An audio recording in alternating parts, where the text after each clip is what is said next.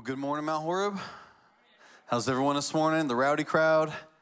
Got the extra night. Oh, wait, you lost an hour of sleep last night, but I know everybody's ready. Listen, my name is Trevor Miller. I'm one of the pastors here at Mount Horeb United Methodist Church. I'm excited to be with you this morning to open up the scriptures together for God to teach us something new, to invite us into what he's been doing for a very, very long time.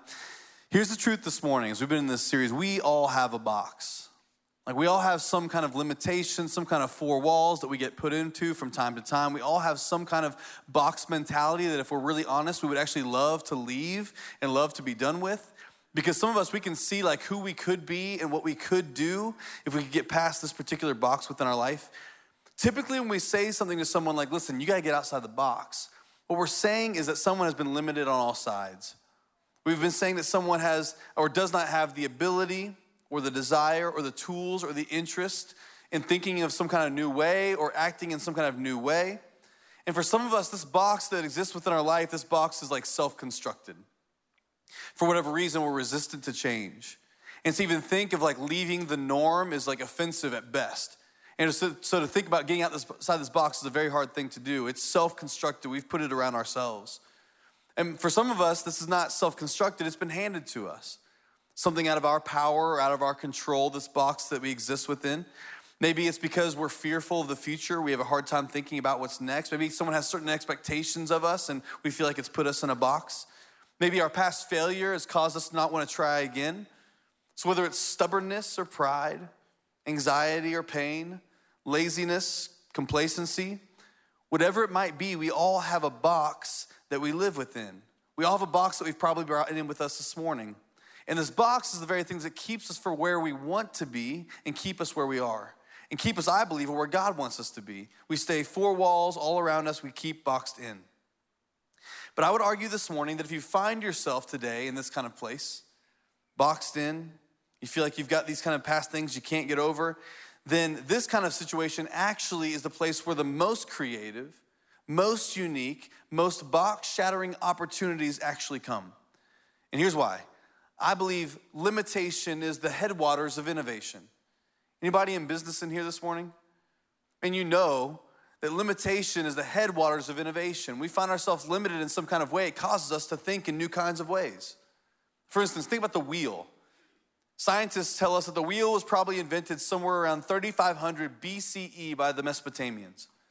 Originally maybe made to make pottery, but it didn't take long for humans to see this as a way to overcome the limitation of travel and transport.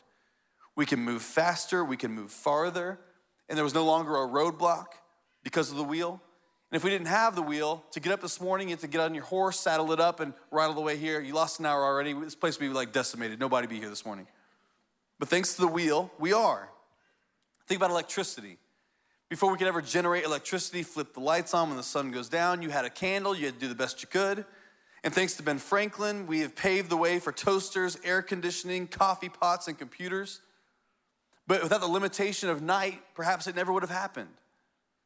Think about Nikola Tesla and the remote communications.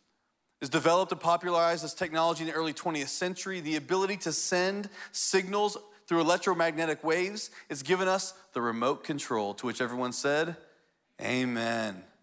Without the remote control, we would still be getting up off the couch to have to walk forward and change the channel. Or if you have children, to tell your children, please go and change the channel for me. I was one of those kids. The flipper, the remote control, it's changed everything. And guess why? Limitation. Limitation is the headwaters of innovation. It takes place within our lives, takes place within the scriptures. And so maybe today, for whatever reason, you find yourself in a box, limited on all sides. Maybe the box that you have in your life is a box that's self-constructed. You've made it yourself. You've caused yourself to be in this place. Maybe this box was handed to you. You didn't do it on purpose. It's been given to you, but here you are stuck in this box. Either way, for whatever reason you find yourself in this place, I want to give you encouragement in saying this. If you can identify your limitations, if you can see and become aware of your current boundaries, then you are in perfect position for God by the Holy Spirit living and dwelling inside of you to do something new within you and to move you to a new place. We've been discovering over the past few weeks as we walk through the book of Acts, this early church that too was moved into new places by God. And sometimes they were driven by mission, sometimes inspired by creativity, and sometimes they were forced into it to think differently and to move outside their box. When we began week 1, we talked about the fact there was a major shift within the scriptures in the book of Acts. And that shift was from the Spirit of God living and dwelling inside of a temple. Now, the tearing of the veil, the Spirit of God living and dwelling inside of a new temple, a temple made of flesh. For those of us who are followers of Jesus, the Spirit of God lives inside of you. It changes everything. It blows up the box that they had thought about in the book of Acts. Week 2, Jeff and Bryce did a great job with sharing with us that as Jesus gave his instructions to his disciples to become witnesses, he was inviting them into leaving their box and taking the good news of the gospel to all places near and far. And last week, if you were in this room, you heard a great message by Janice Albergotti, did we not? Janice brought a great message to us, sharing with us that if we want to move from our boxes, we've got to go from a me culture to a we culture. Being able to see that there are people in need around us, and we celebrate when people get outside the box to meet those needs. This morning, I saw many people, both services, bringing food and goods to the Lexington Mission Lexington food truck right outside the church this morning. Is a great response to that invitation. Today, I want to look at one more major turn in the book of Acts. One that I believe if we can see it will help us embrace the mission of God that he's invited us into. That can help us get out of the boxes that we find ourselves in and experience all that God has for us. So this morning, if you find yourself in a box, you're in perfect position. You're also in good company. Because the early church in the book of Acts, this gospel movement also found itself facing a box. A few weeks ago, we looked at Acts chapter 1, the very first chapter of this book, and we find out that Jesus said to the disciples, listen, wait here for the power of the Holy Spirit to come upon you. Because when this power comes, you will be my witnesses, and you will take the good news of Jesus from Jerusalem to Judea to Samaria to the very ends of the earth. And for 6 chapters through the first part of the book of Acts, the church is exploding. By the thousands, people are becoming Christians, and they're leaving Judaism, becoming this followers of Jesus, adding thousands at a time. The news of this man, Jesus, who didn't just die, but rose from the dead 3 days later, is a message they can't resist. Because the power of the resurrection is the very thing that makes him the Messiah they've been waiting for, the one who would come forgive their sins and give them a full life, not just one day when they die, but right here and right now. That was a message they were flocking to in droves. In fact, so many people were coming into the church that the apostles could no longer preach and teach and do all they were doing and take care of the many converts who were coming in, so they decided to appoint 7 new people to help take care of the physical needs of the church. One of those people was a man named Stephen. Everyone say Stephen. You may have heard of this guy, this man Stephen. He's one of the 7 that is chosen to help within the church. Here's what it says in Acts chapter 6. We find out more about Stephen in verse 8. It says, now Stephen, a man full of God's power and grace, performed great wonders and signs among the people. The momentum of the church was amazing through the people that were serving within the church. But then it says this in verse 9, the very beginning, 2 words. What's it say? Opposition arose.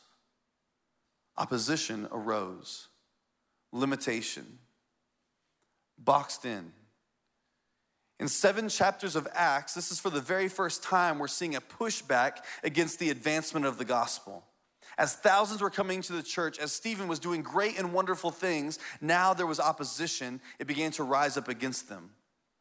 And we see Stephen now, he's put on trial falsely because he refuses to give back on the fact that he believes Jesus Christ is Lord. And I would argue in these particular verses, we find out that there is a greatest threat to the gospel movement then, but also it's the greatest threat to the gospel movement now introduced to us. In fact, it's not those who are rising up in opposition to them. The greatest threat is different. The greatest threat I believe we see in the story of Stephen is this: his choice between either choosing comfort or conviction. Choosing comfort or conviction. It's the turning point to what happens as this momentum of the church continues to grow. Stephen's falsely accused. He's put on trial. He's given a choice. How will you handle this? You see, for many of us this morning, as we've come in here today, no matter what our professed values are as Christians, many of us still hold our personal comfort as a value above everything. It's our highest value. And the reason is because I believe we live in a culture that has it as the highest value. I'll give you some examples. You know, we live in a culture that has invented companies of the likes of Grubhub and DoorDash. I want to be clear, I'm not hating on either one because I really like them actually. But you can pay someone to go to a restaurant that you click some buttons on your phone for and you paid for, they pick it up and they bring it to your house and they drop it on your porch. You never even got to see anybody. And then you walk out and get your pizza and you get to enjoy it or whatever. Grubhub, DoorDash, again, I use it a lot. But because we don't want to get in our car and drive some miles to go get food, it should become convenient for us. It's comfort for us. I'll give you another example. We can shop on our phones, click some buttons, and you can buy anything you want from Amazon. And if you pick the right thing with Amazon Prime, it can be there in a couple days so you don't have to wait around for it. And if you do, you get mad about it, don't you? Be honest. This was Amazon Prime, and it's been 4 days. We want to be comfortable. In our culture, we have a chair that is called a lazy boy. I'm just going to leave that there. In our culture, the highest value, I would argue, is for comfort. Especially in the Western world, we want comfort above everything else. Unfortunately, within our churches, like many things within culture, that mentality has seeped into the place that we call church. And so often, rather than these gatherings of believers on a Sunday morning being a rallying place for fearless followers of Jesus Christ, to be convicted about what God has done within their life, to then drive their selfless, gracious, radical, sacrificial love for the world throughout the week, it's become largely just one more option in a smorgasbord of all kinds of things that we can choose. On par with things like travel baseball, Netflix binging, college football, Spotify playlists. Do I want church or not? What kind of church do I want? As Janice said last week, we go church shopping. We choose church based upon if they play the songs we like, if the pastor is dressing trendy, I'm sorry. Or if we can have coffee in the auditorium. Is it comfortable? Then maybe I'll go. See, Alan Hirsch in his book, Forgotten Ways, an amazing book, he details the history that shows us the growth of the church throughout history has been most staggering when comfort has taken a back seat. You see, the church has always been at its best when it's on the fringes, not the center of culture. On the fringes. Historians believe that in AD 100, not long after Jesus' death and resurrection, there was as few as 25,000 Christians worldwide. AD 100. By AD 310, 200 years later, that number had grown to 20 million. 200 years, 25,000 to 20 million. How? How does that happen? How do you see that kind of exponential growth? Keep in mind that during this time, the church, it was an illegal religion, at best tolerated, at worst persecuted. They didn't have church buildings like we know them now, no soft, cushy chairs or sound system, no printed Bible in their hands, no seeker-sensitive services, no youth group, no worship bands, no lights, no seminaries. And yet it continued to grow. Another example is the underground church in China. When Mao Zedong took over power and began the systematic purge of religion from Chinese society, the Christian church numbered 2 million in China. After he took over, he banished all foreign missionaries, nationalized all church property, killed all senior leadership, banished public meetings, and perpetuated the cruelest persecution of Christians on record. At the end, when church officials were allowed to come back into the country many years later, they expected the church to be decimated. They figured there'd be none of the 2 million Christians who were originally there, but instead what they found that shocked them was that it had grown to nearly 60 million followers of Jesus. Some say 80 million. How? How's that possible? As there was such opposition against them. John Wesley's Methodist movement, the thing you're a part of, you don't even know that this morning. As the Methodist movement came to America, it numbered fewer than 2% of the population in 1776. By 1850, the movement claimed membership of 34% of the population. How is that possible? How could there be this kind of growth? Simply put, it's this. It's because Christians throughout history have chosen conviction over comfort. They believe so strongly in Jesus they would give up comfort at all cost. It shatters their box. It forces them to think creatively. It demands innovation, new perspectives. In some way, this past year has been a taste of this for the church. Over the past year, during this COVID season, we've had to figure out how to make a physical church digital really, really quick. How to make a church that can still share the gospel through digital services, Instagram, Facebook Live, Zoom calls, socially distant gatherings, you name it. And perhaps it has caused us to think for the very first time in a long time what truly matters: conviction or comfort. So what about us? Largely, the church worldwide still faces persecution for their faith. Opposition still rises against them. But in the Western church, we are largely insulated from this. So for most of us, the hardest decision we make on a Sunday morning is, I'm gonna wear a mask and go to the auditorium where I watch it online. Maybe for some of us this morning, the hardest decision you made was, what am I gonna wear today? And though this may be seen as a good thing, I would argue it's actually not. It may be one of the reasons why the church in the West is declining at an alarming pace, while the church worldwide is exploding. In places like Africa, Central America, Korea, the church is exploding, advancing, but not here. And I would wonder if it's because we have chosen comfort, because we don't want our faith to cost us anything. We want to be judged for what we believe. We don't want to take time out of our schedule to serve. We want to be able to do what we want to do on a weekend without having to worry what people might think. Comfort or conviction. See, Stephen, he's faced with this choice as he's put on trial. Does he stay silent or does he speak up? Does he keep quiet or will he take the punishment that may come if he speaks up? And in chapter 7, after he is taken and put into trial as the church has been exploding, opposition arises. Chapter 7, Stephen has to make this decision. The Bible tells us in chapter 7 that Stephen gives a powerful sermon. All of chapter 7 is dedicated to what Stephen says here.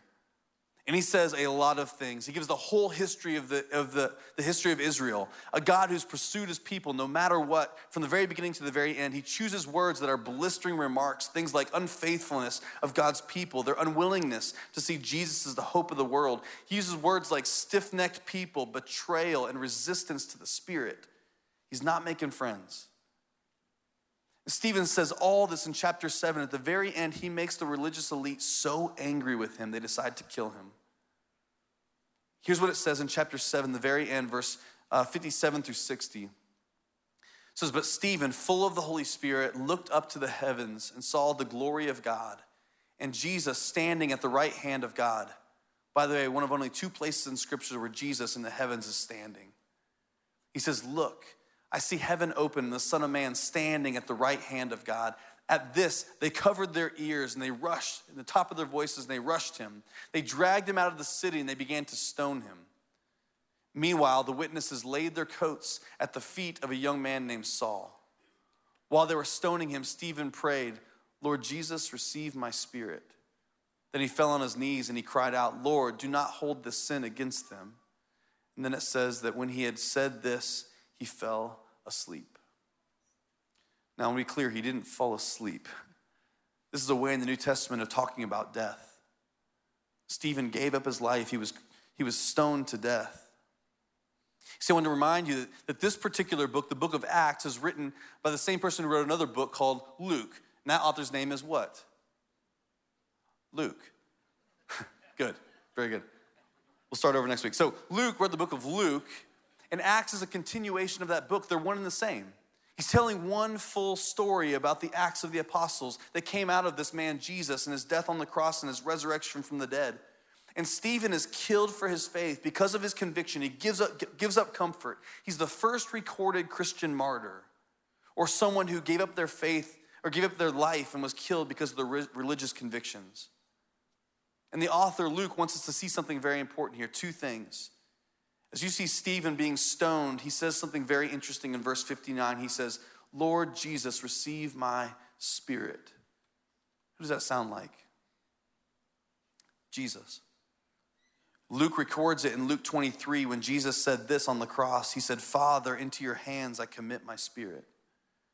Verse 60, when Stephen is being stoned, he says, Lord, do not hold these sins against them. Who does that sound like? Jesus. Luke records in chapter 23, Jesus says, Father, forgive them, for they do not know what they do. See, Stephen is playing out the death of Jesus Christ. Christ on the cross, Stephen stoned to death. Luke wants us to see the connections between this Messiah who was crucified on a cross by the most powerful nation on the earth at that point in time, and this early Christian named Stephen who was stoned to death by a group of powerful religious elites. Each murder is a catalyst for the growth of the church. Each murder is a movement outside of the box. Because the author wants us to see that true power, hear me this morning, is not in crosses and stones, but it's in sacrifice and death. True power is not found in a Roman cross or the Jewish elite with stones in their hands, but it's in sacrifice and death. The reason the church exploded in the early church in the ancient Near East, the reason the church exploded in communist China, the reason the church exploded the early part of our nation is because there was a group of people who believed that the world is not transformed and the kingdom does not come or manifest in front of us through power of sword or power over, but only through sacrifice and power under. This is outside the box kind of thinking. And for the early church, it was changing everything. And to be honest with you, it's incredibly convicting for me. Because the question is, what do you think power looks like as an American, as a Western person? What do you think power looks like? It's revealed in the way that we parent. It's revealed in the way that we vote. It's revealed in the way that we deal with conflict. It's revealed in how resilient we are in the face of trial. It's revealed in how we think about God. What do we think about power? I mean, how do we see the end of human trafficking and children being sold worldwide? How does that happen? How do we see a world where there's not racial inequality? How do we see a world where everyone has enough food to eat? How do we see a world where people don't love because they are politically motivated, but because they are spirit convicted? How do we see that world come to pass? It's not through power of the sword. It's through the power of sacrifice and death. See, during this COVID season, it's become very, very clear to me that we can't just muscle our way out of this. We're used to that though, aren't we? This virus does not care how skilled we are. Doesn't matter what your name is, what kind of position you hold. Doesn't matter. We can't muscle our way out of this. And so because of this, the way we help people, the way we serve people, the way we move as a church has to be different. My family and I had the opportunity during this season to take care of some people that we really love and care about, who were hit hard by this kind of COVID difficulty. And so there have been a couple times over the past year that we've put together little care packages and taken it to certain people because we want them to know we love them, we want to take care of them. And one day we were packing this box with some stuff and we had an envelope that we put some cash in and we were putting it into the box to take it to someone. And while we were packing all this, my youngest son, Owen, ran back to his room and he came back to the living room. He had $3 with him. He's like, I want this money to go in the envelope. Like, Bubba, you don't have to do that. You don't have to take those $3. We're taking care of it. It's all good. You can go with us. We can hand the box together, but you don't need to put the $3 in there. You can keep that's your allowance. I said, Dad, I have 3 other dollars. He didn't realize there were 3 5s, so he had $15, but that's math and it's a little advanced. I already have 3. He said, I don't need these $3. I want to help. I want to help. I wish I had that mentality all the time. To recognize the way the world changes is through sacrifice. Sometimes small, sometimes big. A sacrifice of time, a sacrifice of energy, a sacrifice of power, willing to give it up, all resources to see the world made right. Do you want to be a part of that?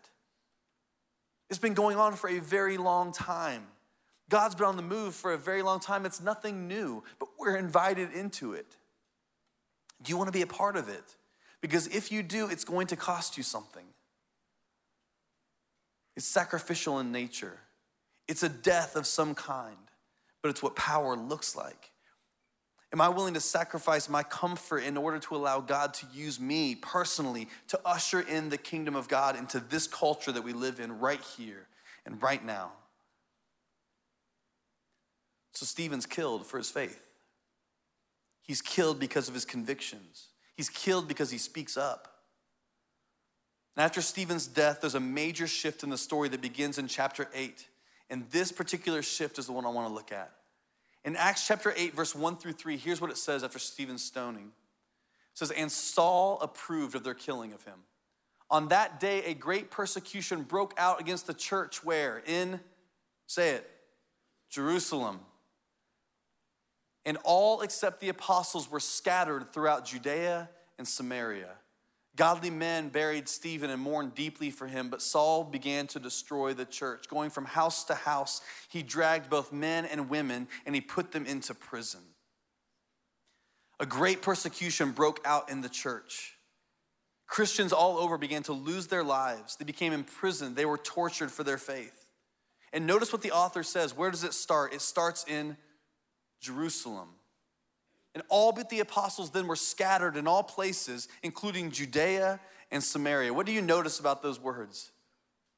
Chapter 8, verse 1, we're reading right here.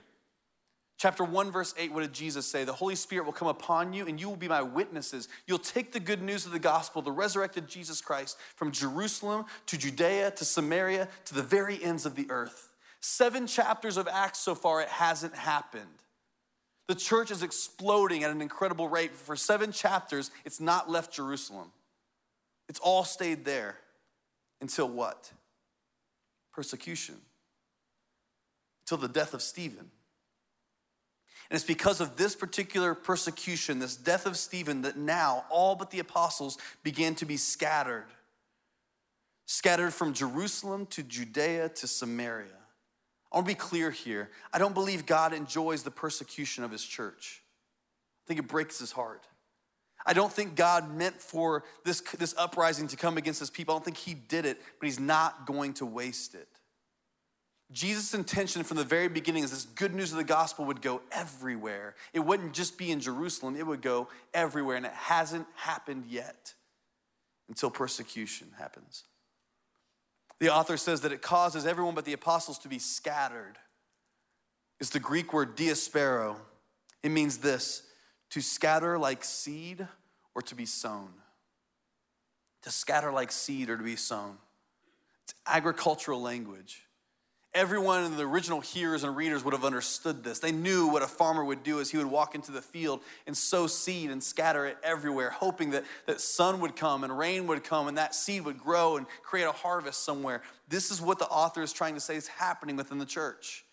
Because of the discomfort, because of persecution, because of the death of Stephen, now everyone is scattering everywhere like seed to produce a harvest. To take good news of the gospel from Judea to Samaria and eventually to the very end of the earth. I want to tell you today, the reason you're sitting in these chairs is because of what took place in Acts chapter 8. The good news left Jerusalem. It was for all people. I believe that if we want to learn what God wants for our lives, specifically if we're ever going to leave our boxes, this is a very important principle for us box dwellers today. And it's this. Discomfort is the only way that we really ever leave our boxes. Discomfort is the only way that we ever really leave our boxes. I wish it wasn't so, but it is. You know, oftentimes in the church, we're like this. We want to get into our little box. This is what God's like. The 4 walls of the church, the world's scary out there. There's a lot going on. Everybody just get in here. We'll sing our songs. We'll eat some donuts. It'd be nice if we could eat some donuts one day. Drink our coffee, sing our songs. See the trendy pastor, all these things. And not only that, but we get into our box and then we invite everybody else in too. Listen, just come with me. We'll all get in the box together. It'll feel great. We'll talk really good. We'll do a lot of fun stuff. Get in the box. Best weekend ever. We'll do all these things. But when we do this, we're missing the point. The box is meant to be obliterated. To see this gospel is not meant just for us. It's meant for Jerusalem, Judea, Samaria, the ends of the earth, for all people. We can't just get in our box and stay, as comfortable as it might be. And for a lot of us, what has to take place is a discomfort of some kind. A couple years ago, I started to go to seminary, kind of working my way toward ordination within the Methodist Church. And it was convenient to go downtown Columbia because I could drive there, take a couple classes in one day, and then come back and continue my work throughout the week. And so I started doing that a couple years ago. And I went to a seminary downtown, and to be honest with you, it was the first time that I'd ever sat in an educational setting where my skin color was not the primary skin color in the room. Where my background, my understanding, my way of thinking was not the primary way that everybody else in the room had understood things. And for most of my life, elementary school, middle school, high school, college, undergrad, that's kind of how my life went. It wasn't on purpose. I didn't choose that. It's just kind of how things were. I was always kind of the majority within the room. So when I started seminary a couple of years ago, we started having conversations in the room. We were talking about things about God, about what God wants for the world, what he desires for the world, this great commission, the movement of God throughout all different places. And we started to have conversations based upon what's happening in the room that honestly made me a little bit uncomfortable, made me feel a little bit guilty. Because some of the ways that maybe I had been a part of certain things or had a certain mentality or thought in a certain kind of way. And I started to listen to stories of brothers and sisters who don't have the same skin color as me, not the same background, grew up in different places. I began to hear their stories, and all of a sudden I began to realize that my view of God had been put into a box without really even knowing it. That the way I understood the way God worked and the things that he desired for the world, I put him in a box without really even knowing it, not meaning to. I always told myself, I lived in the Dominican Republic for part of my growing up years. I mean, I knew what it was like to be in a culture where I was not the majority. The truth was, there was a lot for me to learn still. Hearing stories from these folks and listening to their backgrounds, it began to do something within me. It began to explode my box. I began to think very differently about what I was a part of in this Christian movement. I want to be clear with you today. It didn't make me feel bad about where I come from or what I look like.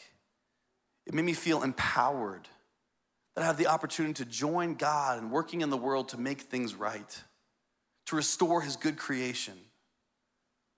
And for some, perhaps this morning, when you hear me tell this story, you hear me say things that feel very political. I'm gonna be honest with you, it's not political for me. It's not about politics, it's about people. And it was a box that God wanted to move me out of. That's just my story. I mean, all of us have our own box that we've been placed within. All of us have our own discomfort that can move us from there. But unless we allow it to, we'll never move. Maybe for you, you've always felt like this is what God is like, but now you're reading certain things within Scripture that is challenging that kind of understanding. And because it's challenging that kind of understanding, it's becoming uncomfortable for you. But maybe God is trying to teach you and show you what he's like. Maybe for you, you've always been comfortable to come into a service, sit on the back row. As soon as the sermon is over, you are out. And now all of a sudden you're sensing that God is wanting you to serve in some kind of way. Maybe get involved a little bit deeper. And it feels uncomfortable to you. Maybe you feel like God's calling you to work with middle school kids. I know. Talk about uncomfortable. Come on Wednesday nights. But what if that's the only way God can move you into a new season of your life? To mature you in really necessary ways, to make you grow deeper in your relationship with him. Maybe for you, like you've never really thought about the fact that there are children all around the world who are hungry. And you've seen Compassion International now and the opportunity to sponsor a child, but 30 some bucks a month seems like a whole lot. And so you realize that stepping out of your comfort zone may actually change a child's life forever. You know, right now, this church is beginning to fill back up as things are beginning to change kind of nationwide and worldwide. And we're seeing more and more folks come to worship, more and more children come to worship. I just want to be honest with you, we're in need of people who are willing to step out and get uncomfortable, to come and serve our children in our church, our students in our church, to help welcome folks on a Sunday morning in all kinds of other ways. If you're interested in serving because you think it's the next step for you, you can simply email us at serve@mounthorribumc.com. We'd love to get you connected, get you plugged in, and see what God's gonna do next, because your box is being blown apart. Come and join us. We believe God's on the move and want to join him for it. Until the pain of staying the same is greater than the pain of change, we will always remain in our boxes. Until that pain is greater, we will always remain in our boxes. And for some of us, we will miss out on what God longs to do in us and through us. Stephen's persecution, his stoning, and his death, Jesus Christ on the cross, his death, are painful catalysts that send the seed of the gospel scattered near and far. It's the reason we're here this morning. The early church father, Tertullian, when he was writing in the late 100s AD, here's what he said. As he observed everything, he said, "The blood of the martyrs is the seed of the church." As persecution took place, it's the very thing that caused the church to grow. For Tertullian, this was not hyperbole. He would have seen it happen right in front of witness Christians who would lose their life, radically committed to the conviction rather than setting aside comfort because they were so devoted to God. It's what was taking place in the ancient Near East. It's what took place in China. The worse the persecution grew, the greater the church grew. And this is what the world simply did not understand. I think it's what the world doesn't understand during this season as well. No matter how hard things have gotten, the church has stepped up, continued to love, continued to serve, continued to pray, continued to gather, continued to take care of one another, no matter how difficult the opposition was. See, Jesus' life, it foreshadows all of this. In John chapter 12, there's something that Jesus says that is a foreshadowing of everything. In John chapter 12, verse 24, here's what he says. He says, "Very truly I tell you, unless a kernel of wheat falls to the ground and dies, it remains only a single seed. But if it dies, it produces many seeds." Jesus is that kernel of wheat. Unless it falls to the ground and dies, it will not produce seed that will go everywhere. What's the purpose of an apple tree? What's an apple tree do? It doesn't make apples. I mean, it does. That's not the primary purpose. Primary purpose is to create other apple trees that produce apples themselves. And the only way this takes place is apples have to fall from the tree, hit the ground, die. Those seeds then become the very beginnings of new life. You know what it looks like? Resurrection. And you can't have resurrection without first having death. Luke is telling this whole story about these seeds that are now going because of the persecution of Stephen. And before that took place, Jesus Christ was killed on a Roman cross, laid in the tomb, buried in the tomb, just like Stephen was buried and mourned by those who loved him.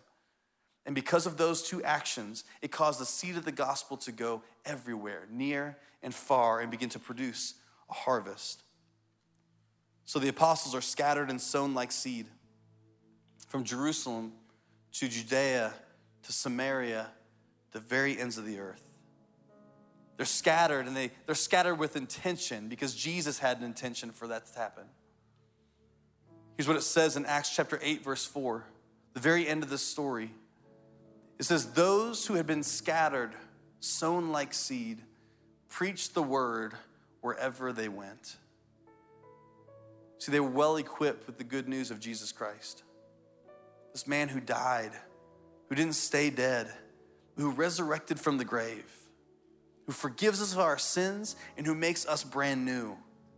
They had it with them. They became witnesses wherever they went. Maybe they were the first, but they weren't the last. Many, many people after them, Christians throughout history, have walked the same path, who've known what it's like to give up comfort, to choose conviction, and be a part of sharing this good news of Jesus. We are the same. But here's the question. Are you willing this morning to recognize that we come from a long line of scattered ones? We come from a long line of scattered ones. If we allow ourselves to see whatever discomfort has come into our life, trying to move us from the boxes that we exist within, to see this kingdom life take place. You see, sacrifice is not a one-size-fits-all. For some people, the sacrifice that we'll choose to give will take place right here in this community, and it'll change the world. For some of us, the sacrifice that we may choose, like my family did when I was in elementary school, may mean giving up everything and moving to a faraway place to be a part of this work of God. Beginning of this series, you received a box. And if you don't have one of these boxes, you can go online to our church website and you can find the same information right there digitally. And in this box, there are many, many things that we want to challenge you with each and every week. And this week, we have a card in there that comes from one of 12 different missionaries that we support as a church. And these missionaries are serving all over the place, some places that are very difficult, some places that are full of trials, some places that are downright dangerous. We want to encourage you as a family or as an individual to read that card that's in your box or what you can find online. I want to encourage you to read those stories, the prayer concerns from those folks who are serving. Pray for them. Think about them. We have a thank you card in that box as well that we encourage you to write as a family or an individual to thank those missionaries for serving wherever they are, for giving up comfort and choosing conviction to be a part of what God is doing within the world. You can take those cards, bring them back next Sunday, the 21st. We'll have places for you to drop them. Or on Monday at the Mission House, you can drop them there too. We're going to take those cards and give it as an encouragement to people who are serving everywhere, who sees this as the most important thing within their life. What an opportunity as a church to see the seed of the gospel go both near and far. So I want to invite you this morning. I want to invite you to choose conviction over your comfort. I want to invite you to allow discomfort perhaps to help you leave the box that you find yourself in.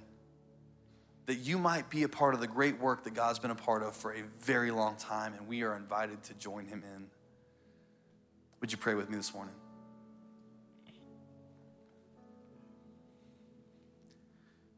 Jesus, we come before you today. I guess I can really only speak for myself, God, but I consider it a great honor to be a part of this great line of scattered ones. I thank you, God, that you've equipped us with the good news of the gospel, the resurrected Jesus Christ. We carry it with us wherever we go. And so whether it's at Kroger in Irmo or someplace here in Lexington or whether it's far from here, God, I pray that you would use us to make a difference in this world. We want to join you in what you're doing. We want to join you in being part of making this world right. Give us boldness. Embolden us in the face of opposition, that we might be true to your gospel. We might be true to your word. We might be true to Jesus Christ. Lord, we love you this morning, and we're thankful. Would you move us out of the boxes that we find ourselves in today to experience you anew and afresh? It's in your name that we pray. Amen.